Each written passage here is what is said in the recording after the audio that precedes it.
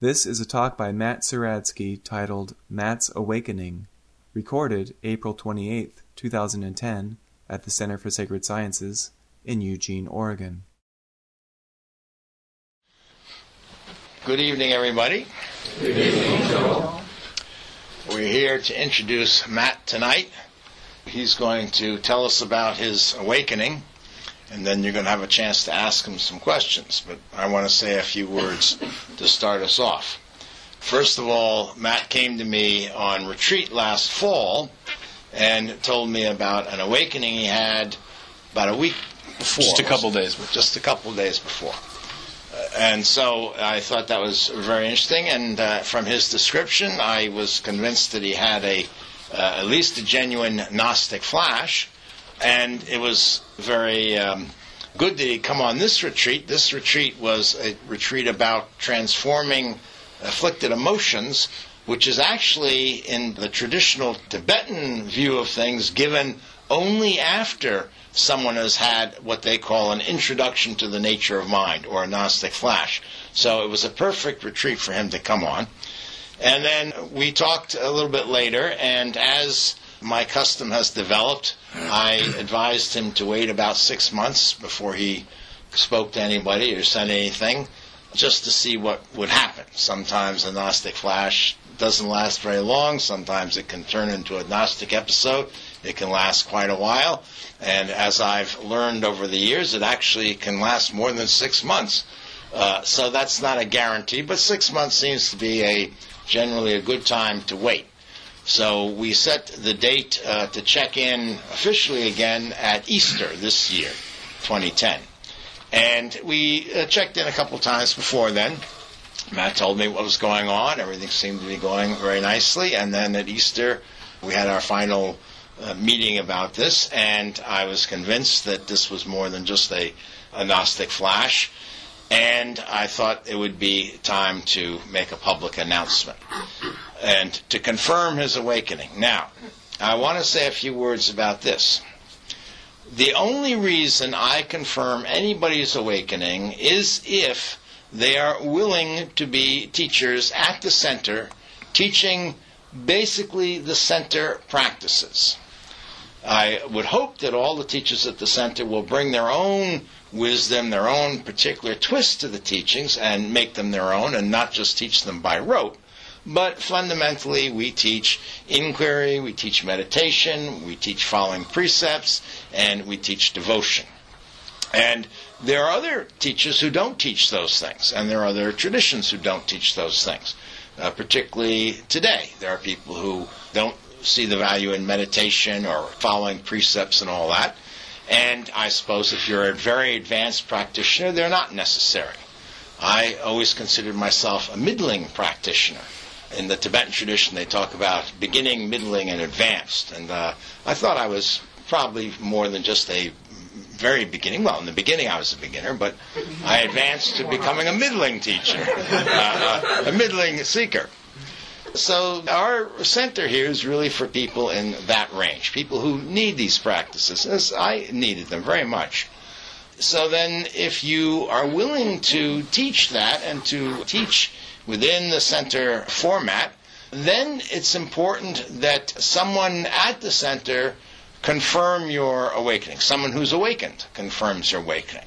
And it's for your benefit. For those of you who come to the center as seekers, it's at least one check on saying, well, is this guy a charlatan? Has he just made this up? And so forth. So it's a little bit of the value of a tradition. One of the great values of a tradition is it's hard to be a real wacko within a tradition because the tradition tends to correct you or throw you out. So we don't really have much of a tradition here, but from what tradition we have developing, this is, I think, a very important part of it. This does not mean that somebody who's come to the center and had an awakening didn't have a genuine awakening just because I didn't confirm their awakening. I make it a policy not to comment on anybody's awakening unless they are going to be a teacher at the center. So whether people have had awakenings or not, that's their business. Somebody who's had a genuine awakening does not need my confirmation. They don't need anybody's confirmation. So just because I'm silent on someone does not mean that that's an automatic disconfirmation. As far as we're concerned here, I only speak about someone who is willing to be a teacher here. Now, I say willing to be a teacher because our tradition also says the way you become a teacher here is you have to be asked for teachings. You have to ask. I can ask him if he's willing to be a teacher, but it's up to you to ask him if you want teachings from him. So tonight is our first opportunity. He's going to talk about half an hour maybe so, or whatever. Don't go over 45 minutes maximum. No, once I get started. And then you'll have a chance to ask him questions. If you don't want him to be a teacher here, do not ask him any questions. That will be the end Then we can all go. That's right. So, without further ado, I turn this over to Matt. Okay. So I'm supposed to tell my story. You're supposed to tell your story. Okay. We want a story. That's right. It better be a good one. We should probably start with my upbringing. I was not raised religious. So my parents, or my dad, I think, his term was he wanted to raise his sons dogma-free. So I was raised with just the dogma of our materialist culture and none of the overt Catholic guilt, just the subvert stuff that gets through.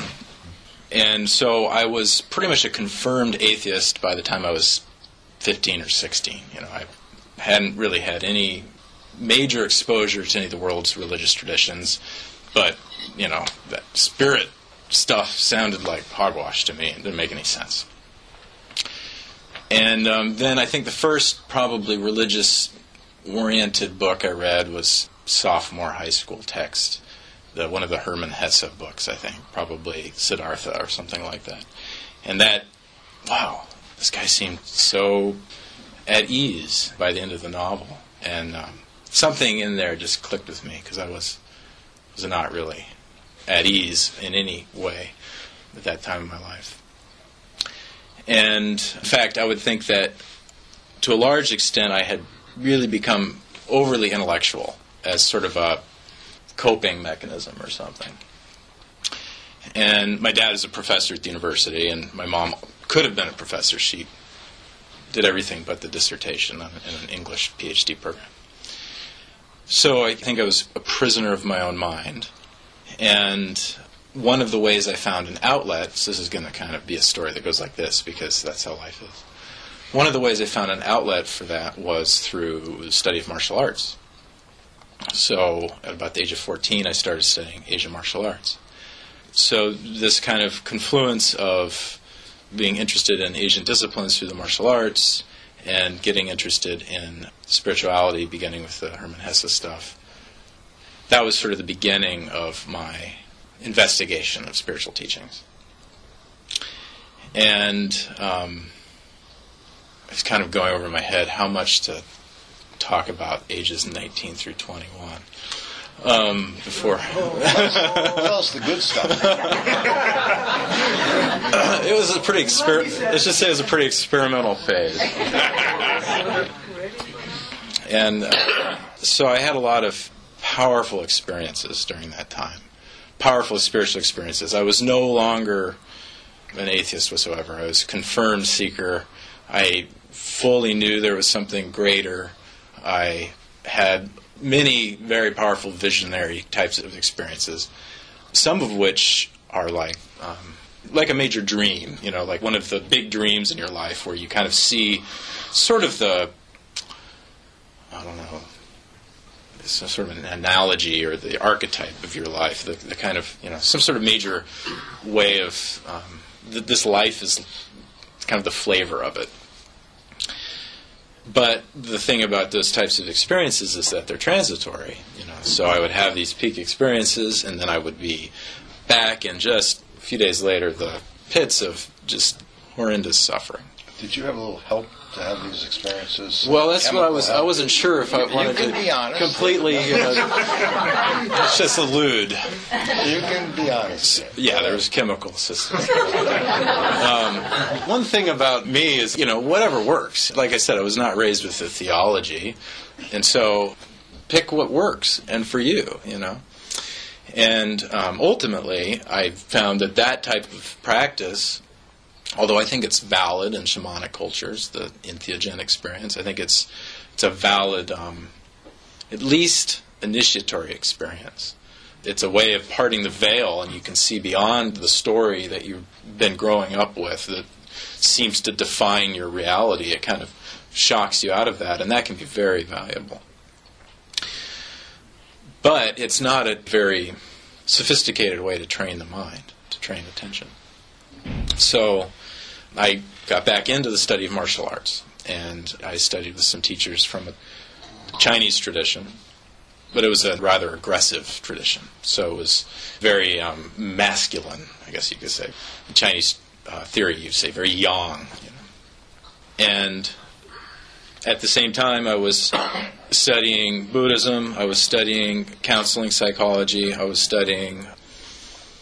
had gone through a period of studying Western mysticism a little bit, mainly the stuff through the occult kind of circles, the Crowley and those guys.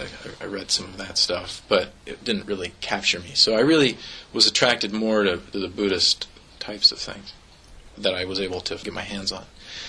And so got back into the study of martial arts, and I was really driven to get good. I wanted to be really good. I wanted to be a teacher in this system. So I applied myself, And that type of training works on the body, and through the discipline involved, it trains the mind that way. But I still hadn't really developed a consistent meditation practice until I was introduced to some Taoist practices. And so, along with my brother, he was living with my wife and I at the time, we discovered a teacher in Seattle who was a Zen master from a Korean Rinzai tradition. I can't remember what they call it in Korea, but Rinzai in Japan. And also a Taoist practitioner. And he taught a type of Taoist yoga. And this Taoist yoga really was attractive to me at the time.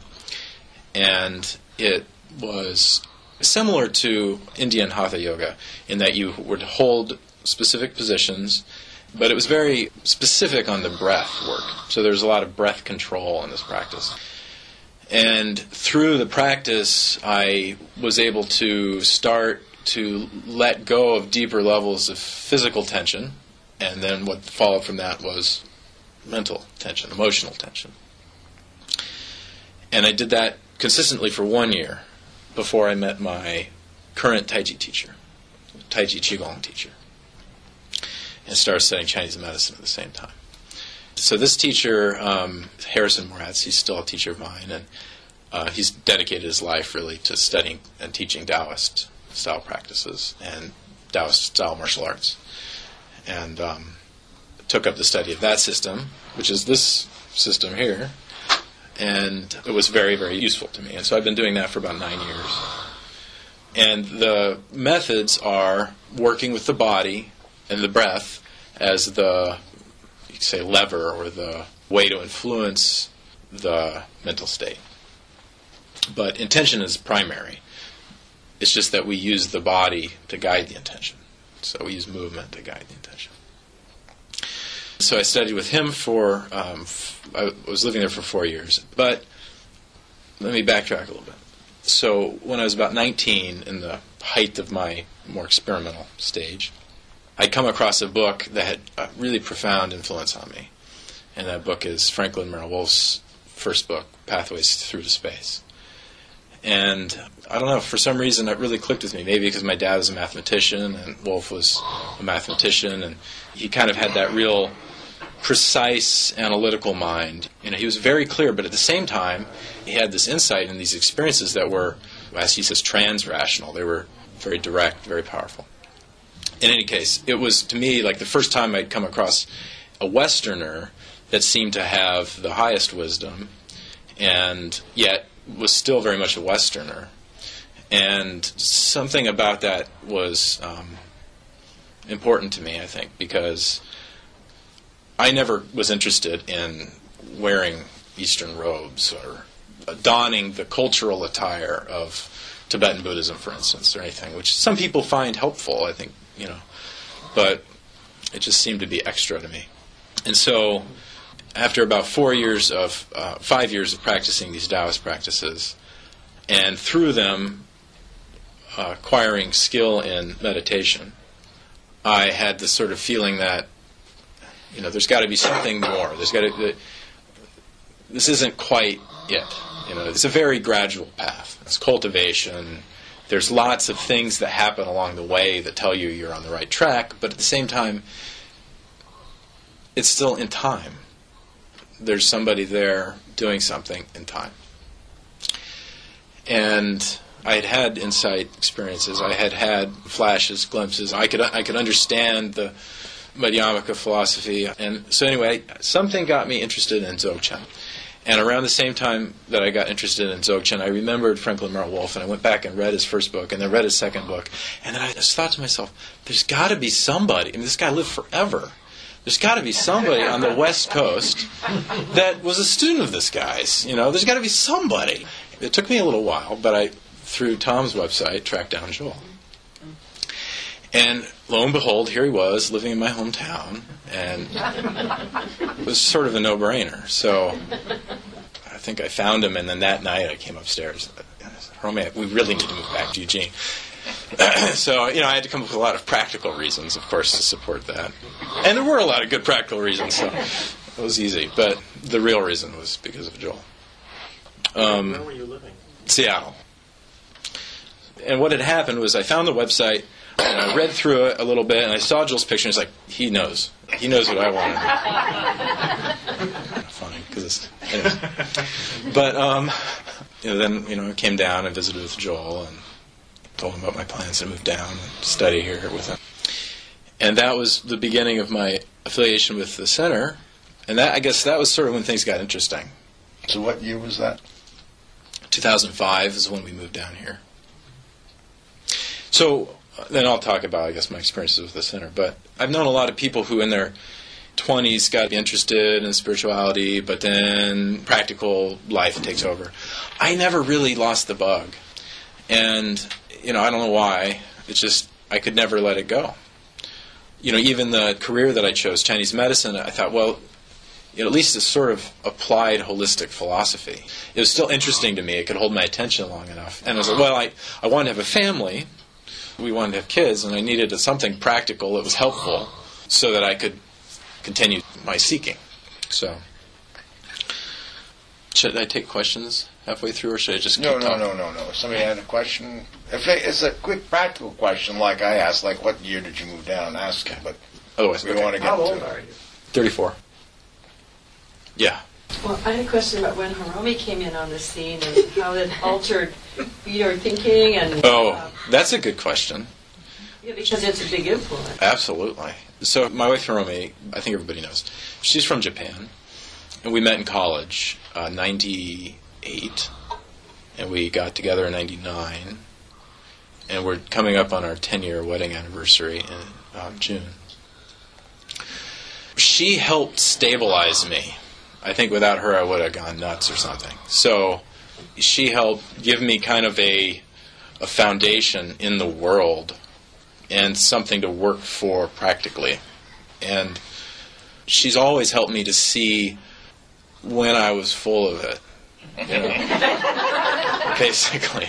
She's a bloodhound. This is actually a nickname her uncle gave her. I mean, she can. Not only is her sense of smell really good, she's born in the year of the metal dog. Metal is associated with the lungs, which is associated with the sense of smell. So anyway, Chinese theory, she's got a keen sense of smell.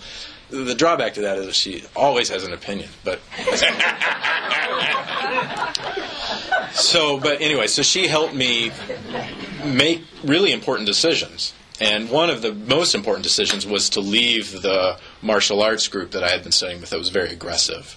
That it became clear that it was no longer the right thing for me to be doing for a variety of reasons. And her influence was the deciding factor in that, because it had become...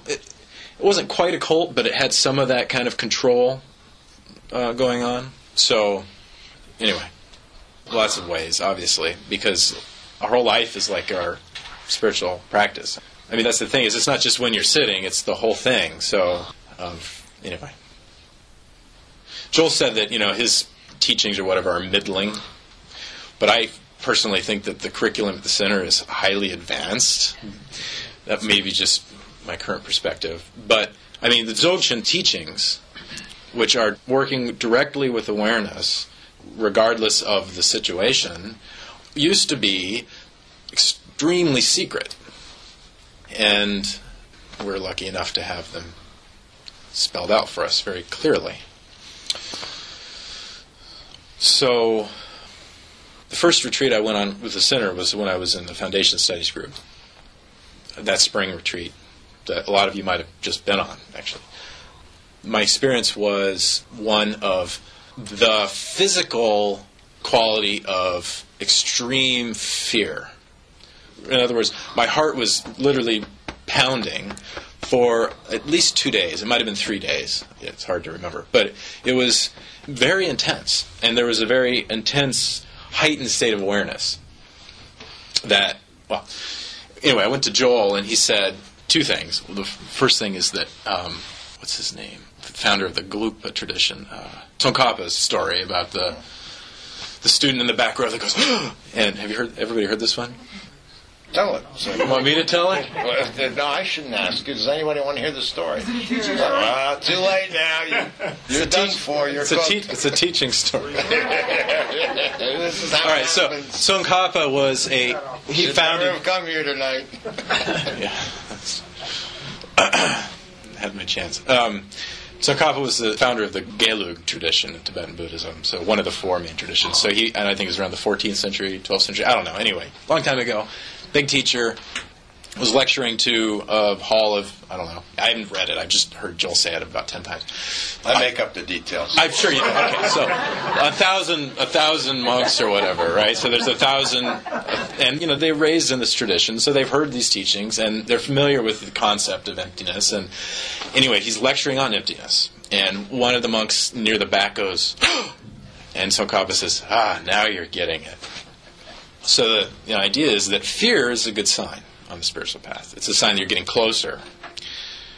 So he told me that story, and then he said that fear is, in the Tibetan tradition, the wisdom energy of clarity.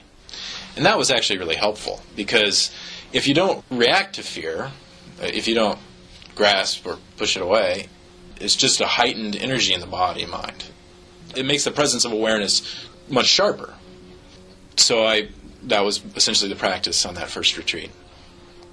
And in the next few years, I really worked with attempting to integrate contemplation, the choiceless awareness style of contemplation, into my daily practice, my daily life. And it should be noted that my job is as an acupuncturist, so I'm trying to help people. I'm not just trying to help them, but I'm trying to understand how to help them. I'm trying to really be with people, really meet with people. And so the combination of the style of contemplation practice and the daily work of having small children, and Hiromi, and the patience, it was really powerful. I mean, it just was. But I guess long story short, it got to the point where it became clear that there wasn't anything I could do. In order to wake up, there's nothing you can do. But it has to be more important than anything else. I mean, there has to be nothing else. I mean, you have to see that there's nothing else. Yeah, it has to be clear. It's not, I'm going to make this more important than anything else. It's just like everything else, it becomes empty. So I guess that's that aridity that they talk about.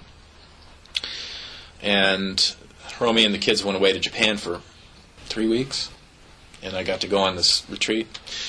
And a couple days before, I was in my office, and I had gone up to Seattle, done some private lessons with my Taiji teacher, and he had given me some instructions that were actually very helpful for cultivating attention. And the type of practice we do, like I said, often involves the body. And so the nice thing about that, and how I think it's compatible with these sort of choices awareness style contemplation practices, is that you're not trying to get to a state, of nirvikalpi samadhi, some sort of a state where there's no objects. You work with the objects as they are, right? In your ordinary state.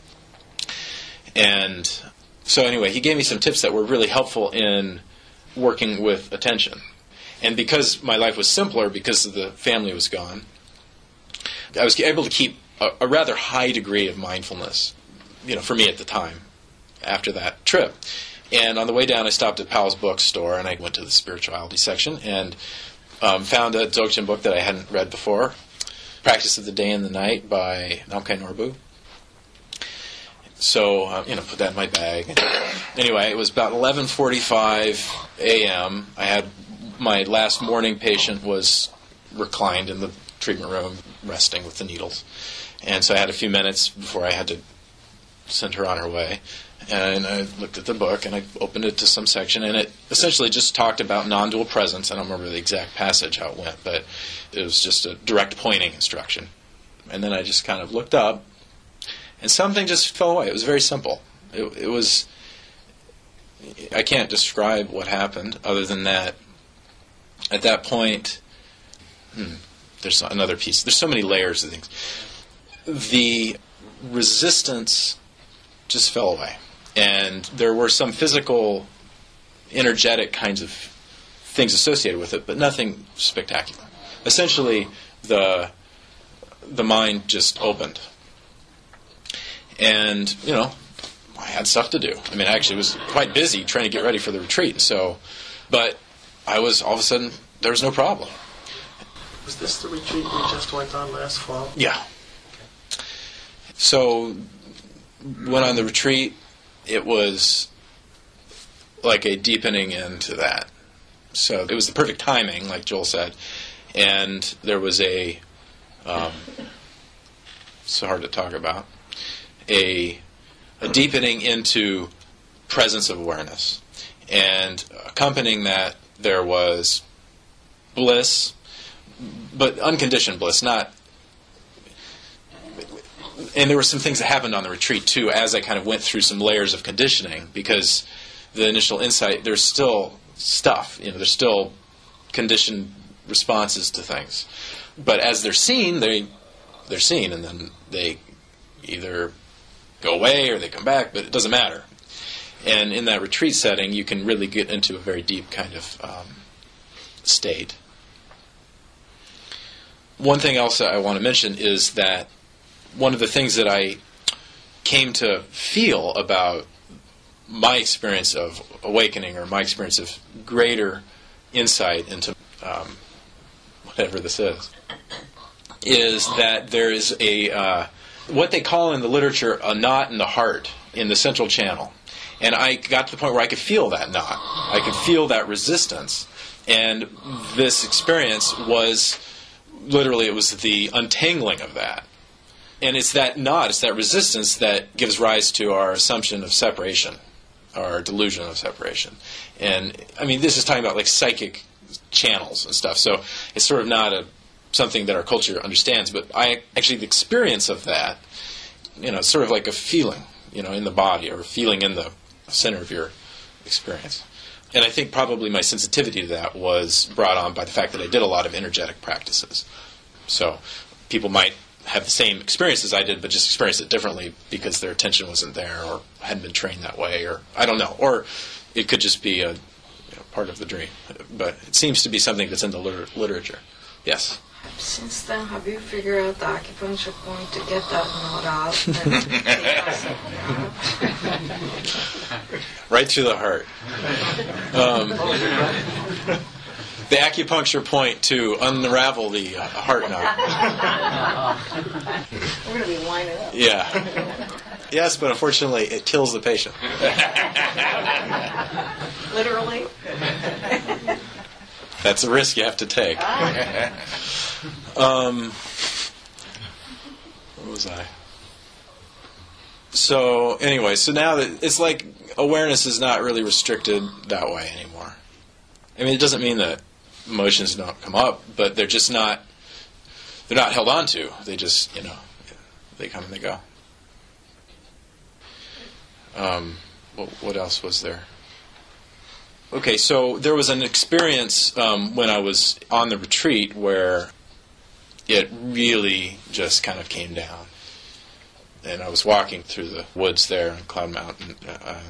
There's just a point where the separation, the experience of any difference was just completely gone. It was just completely obliterated. And the sense was that I didn't used to understand the stories of some types of spiritual practitioners who would just go away. But I totally understood it now. I mean, it just totally makes sense. It's such a natural thing to do. It's just completely merge back. But then there was like, well, that whole Bodhisattva vow thing, you should probably hang around. There's work to do. That's the main gist of it. Okay, so we do have questions here. You're sunk. You're finished. Okay. Matt, since you mentioned the Bodhisattva vow, I wondered, now that you're sort of part of all of us and everything, we're this sort of organic wholeness. What do you mean now that? I don't know. Now that I realize that that there's no separation? But anyway, what I wanted to ask is, what is your sense of will or volition or intention, especially with regard to the Bodhisattva vow? Well, these are going to be tricky questions, aren't they? I think it is extremely important to try as hard as you can to do the most good that you can. And I think that aligns you with the will that isn't yours. Thank you. Yeah. Okay, Pat. When you said that there's nothing you can do, well, on the last retreat we were talking about attention, commitment, detachment, and surrender. Was that kind of I know that words are not effective in the kind of thing you're talking about because no words can express it, but would it be knowing that, was that kind of a surrender? You said before everything fell away, there's nothing you can do. There's nothing I can do. I've done it, everything, there's nothing else you can do. Was that kind of a surrender?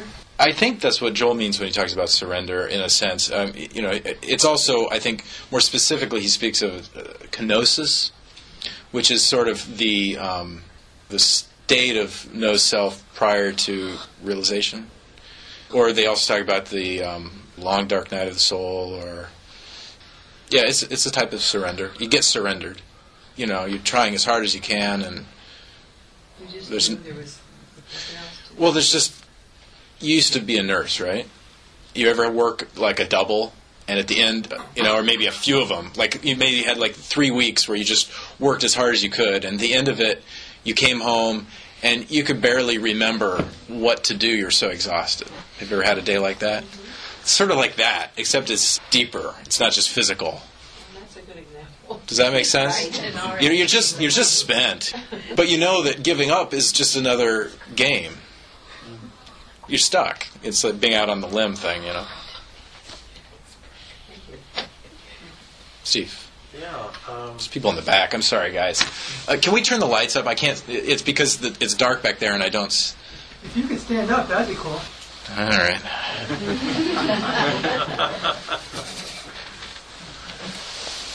Steve. I noticed you seemed a little different on the last retreat. Maybe it's just because we sat there doing the dishes together every evening after dinner, and it was a lot of fun.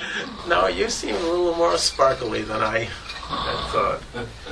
Anyway, non-duality, awareness and realization of that, is that present? Did you understand it, or did you really experience that before your clarifying moment that you had right before the retreat? Okay, so did I... This non-duality. Oh, well, what do you mean by non-duality? What does that mean to you? Well, that there was no separate me. There was no... Oh, no, that doesn't really make sense to the ego.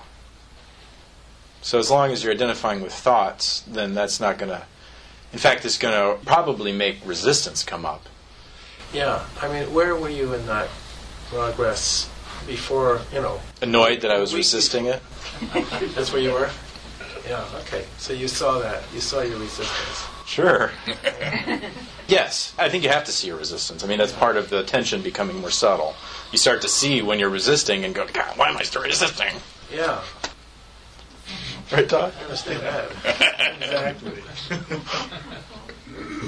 Yeah. And it just magically... Everything's magical. Okay, Mike. Oh, Abdullah? You mentioned, at the end there was a snot. Did you say your heart? Yeah. Okay. I wonder if you're familiar with Ken Wilber, No Boundary. Yeah, I read it, and then I was supposed to read it again in Fred's class recently. Again, he said after that there was no separation. Because Ken Wilber, at the end, he speaks of attention. Then he terms it the I, which is the last tension, he says. I wonder if it's the same thing. Well, I think that's what he means. I mean, there's as many ways of talking about it as you want there to be. Or as you can come up with, But yeah, my understanding is the last boundary is the subject-object distinction. And that's what's causing all the problems. I mean, well, that's what's causing the suffering. There's still problems. Actually, my life has been more busy the past couple months than it's ever been in my life. But, I don't mind it. It's okay. It's interesting. And I think a lot of us, we find our problems interesting most of the time. It's just then there's that part of the time that we let them get to us. And it's because we take them to be real. Maura? I may have missed this and you may have said something about it, so you might have to remind me. But, it seems like there's a lot of accounts of awakening where there's, the two stages or two separate realizations of no I and then no other. Mm-hmm. Did you talk? Did I miss that? Or? Oh. Yeah, do I miss anything about that? They're two sides of the same coin. So I think it's possible to have maybe a glimpse into one part of it, but if you don't see both, then it's not actually full realization. I mean, that would be my intellectual answer, because it wasn't really part of my experience. But I'll try to answer it on that level, if that's okay. And I think that it's comes out of the types of meditation practices that a lot of the traditions used, which were trying to cultivate a state of consciousness with no subject or object, which in the Sanskrit is the Nirvikalpi Samadhi. And in that type of practice, it's possible to maybe have a very strong insight into the fact that you don't exist, because you could go into a state where you don't exist, but then you come back and then there's all these people, and the insight isn't full because there's still this appearance of the world that you come back to. And the types of practices that we do is more like Zen or Dzogchen. We're trying to just look right through it in ordinary experience, ordinary state. So my feeling is that it would be less likely in this type of practice to have that one-sided realization. But I could be wrong. I don't know. That's an intellectual answer, though. Are you saying that for you that was a simultaneous? Yeah, I mean, it's just, yes, absolutely, simultaneous. Yes, I don't remember your name. Christy. Well, so that makes me wonder, I mean, this might seem silly, but how did you go back to work? How did I go back to work? Yeah, I mean, you had somebody with a needle in her. Oh, because it's so ordinary. It's so ordinary. That's why. I was just... See, what happened was the suffering fell away. And then I went on retreat and the state deepened. But realization isn't dependent on a state. It's just non-grasping. It's actually... You are no longer capable of grasping. So, Thank you. to finish that, you had no trouble going back to the patient and taking... No, it was quite a lot of fun. I was all of a sudden in such a great mood, Fortunately for the patient. Yeah. It's not about state. I mean, I've been in states where you wouldn't want me near a patient. Sure, I'm like, whoa, way high or something. But it's not like that. That's not what realization. Yeah. Matt, you recently had a close encounter with death.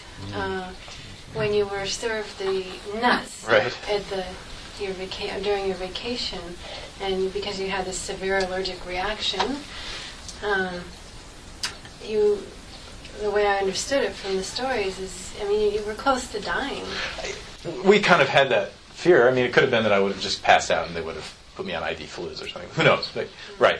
And that was before this, right? No, this was after. The nuts was after. The awakening was after this. No, the awakening's before. Yes. Oh, really? Yes. Oh, well.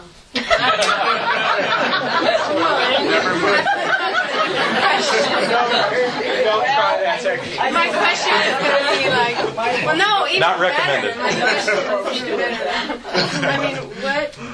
Okay. It was very interesting. So, yeah, tell us about that. Well, 'Cause she was having a really hard time. Yeah, she's who I heard the story from. And I associate a lot of fear and tension with this, but what was your experience? It was Could you back it up and just fill in a about the couple nuts? details about Yeah. whatever you're talking about? this was my birthday weekend, right? Anyway, my parents watched their kids. We got to go to Brighton Bush for one night. And they don't label the ingredients in their food, or at least they weren't that weekend. And I'm allergic to nuts. I should have been more careful. Had some tofu breakfast sausage that happened to be half tofu, half hazelnut like paste. every single meal you got. We don't need to go into all of how horrible Brighton Bush is.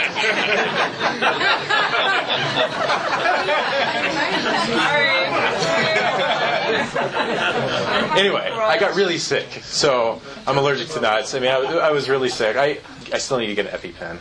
Anyway, sort of cheat. And so I got really sick, and whole body hives, and then I went into shock, and she was driving us home, and I started to kind of pass out in the car. You know, I'd already completely thrown up.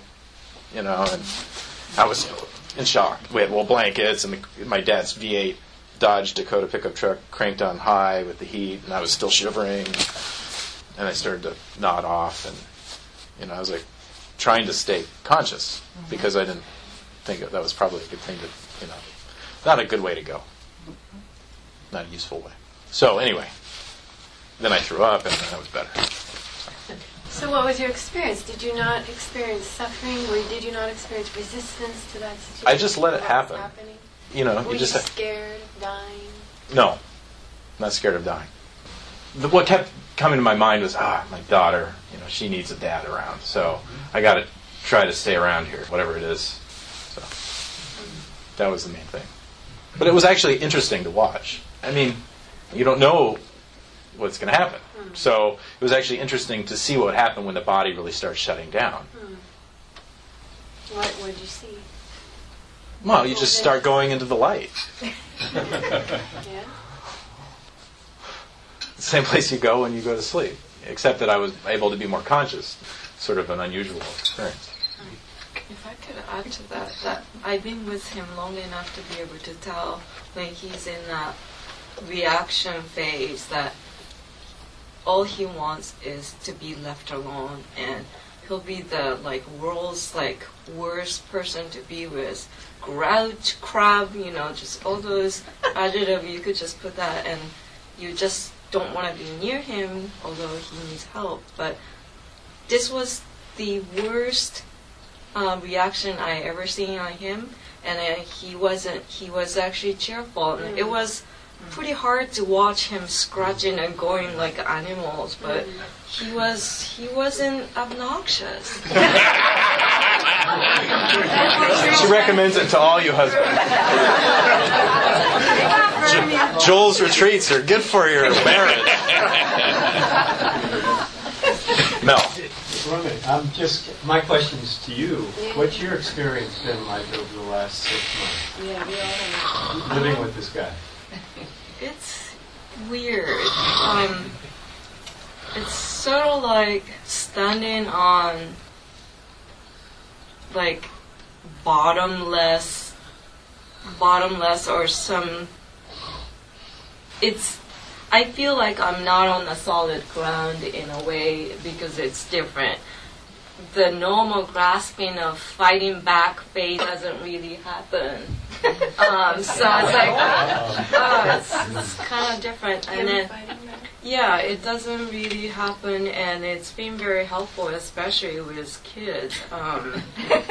And less complaints, and then he actually does the dishes, happily does it without any complaints. Like, but that was the best part of this whole thing.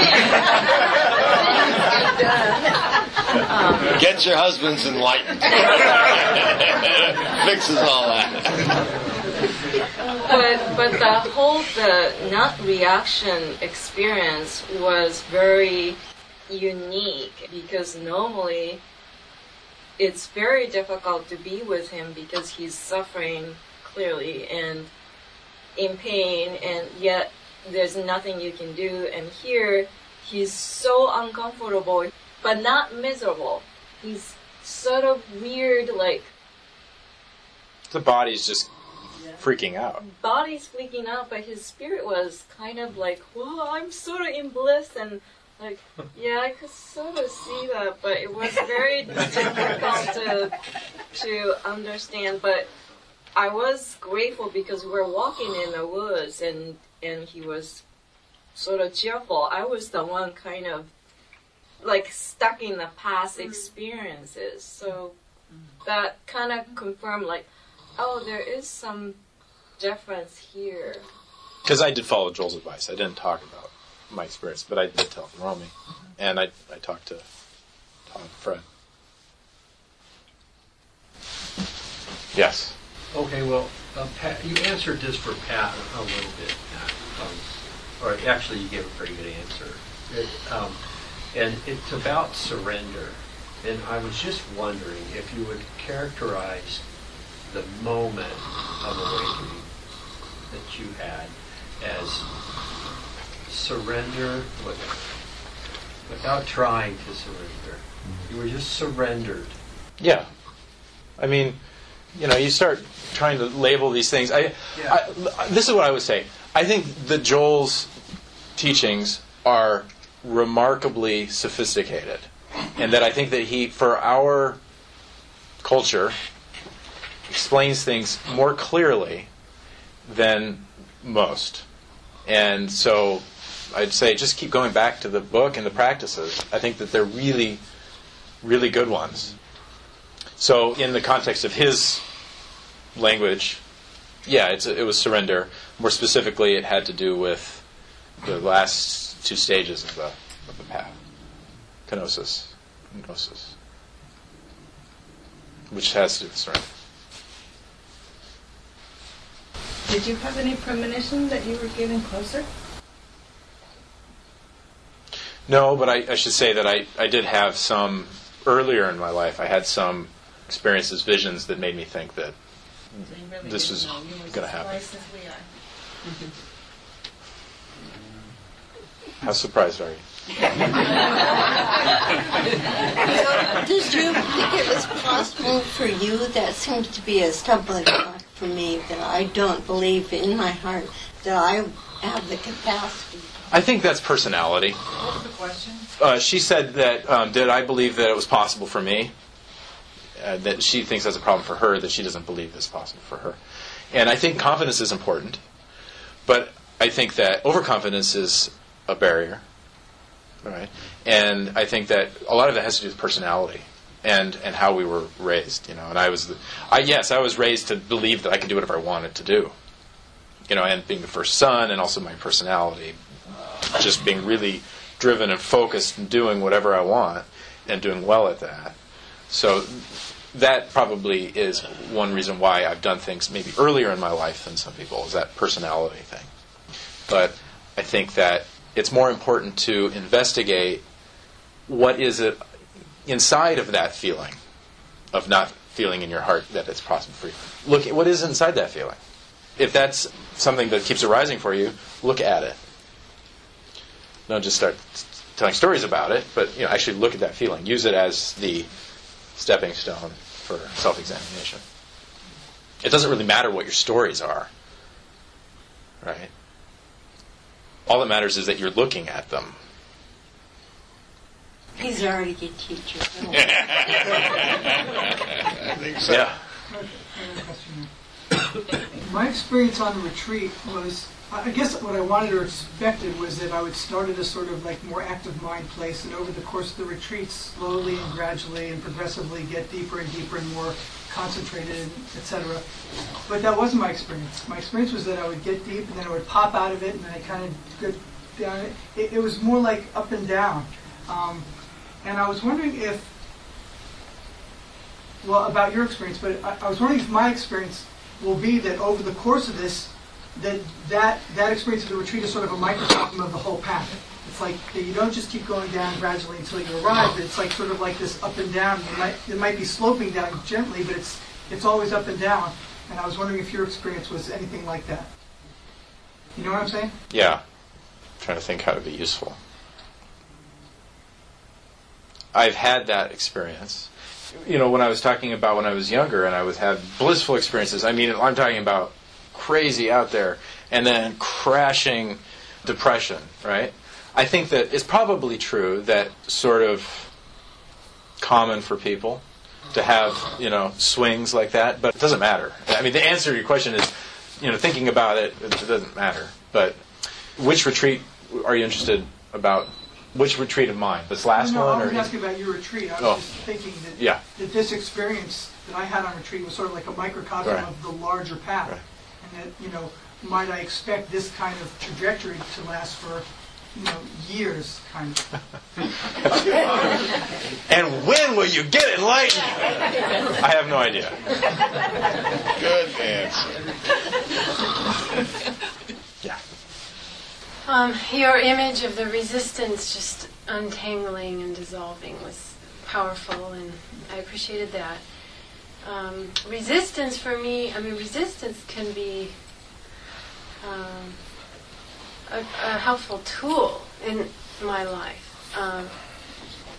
If I'm having resistance to something, it can be a red flag that situation or circumstance that I'm in, whether it's an intimate relationship or you know, a job that's just not healthy for me, or even something as simple as your physical dwelling. Resistance can key you into that maybe that circumstance isn't good for you, and it's time to move on. It's time to break up. It's time to buy a bigger house. It's time to quit the job and find something else. But if I know that, I mean, the teaching, our suffering is always self-generated. So, but how do I put this now? Without resistance, what do you use as your guide, as your barometer to know, okay, it's time to get out of this situation, as opposed to staying in it and just watching the suffering, watching the emotions that come up, watching the resistance. As soon as there's a decision to make the right decision.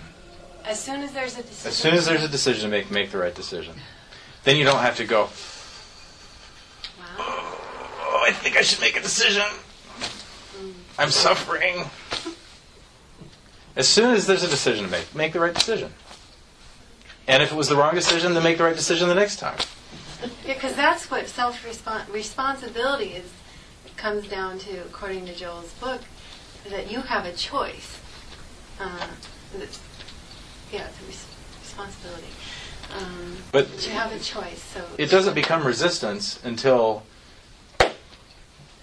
you're grasping there. So what we want our attention to sink a little deeper, so that we're a little more sensitive to the resistance. And I'm not saying that the practice is going to eliminate your resistance, but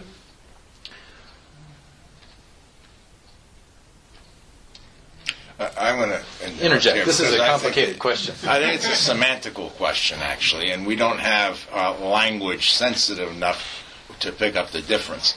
But resistance, when we normally talk about it in a spiritual context as the cause of suffering, it's resisting what is. And if you might want to put it, it's resisting what is almost inevitable. In a certain sense, you don't have a choice about it. So that resistance is always going to cause suffering, and that resistance is always futile. There's another situation where It's not so much resistance, it's actually wisdom.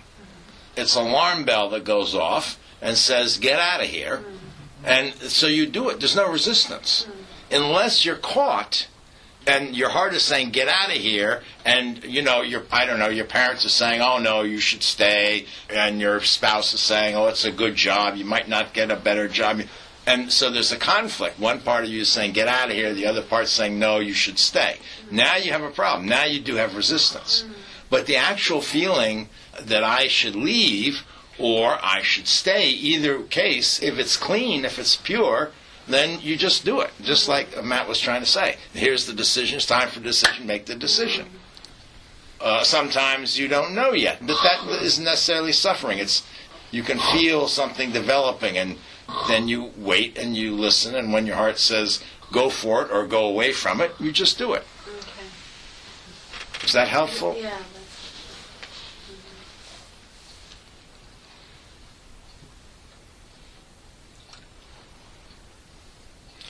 Okay, it's actually pretty good timing here. It's 9. Does somebody have a burning question that they need answered before we leave?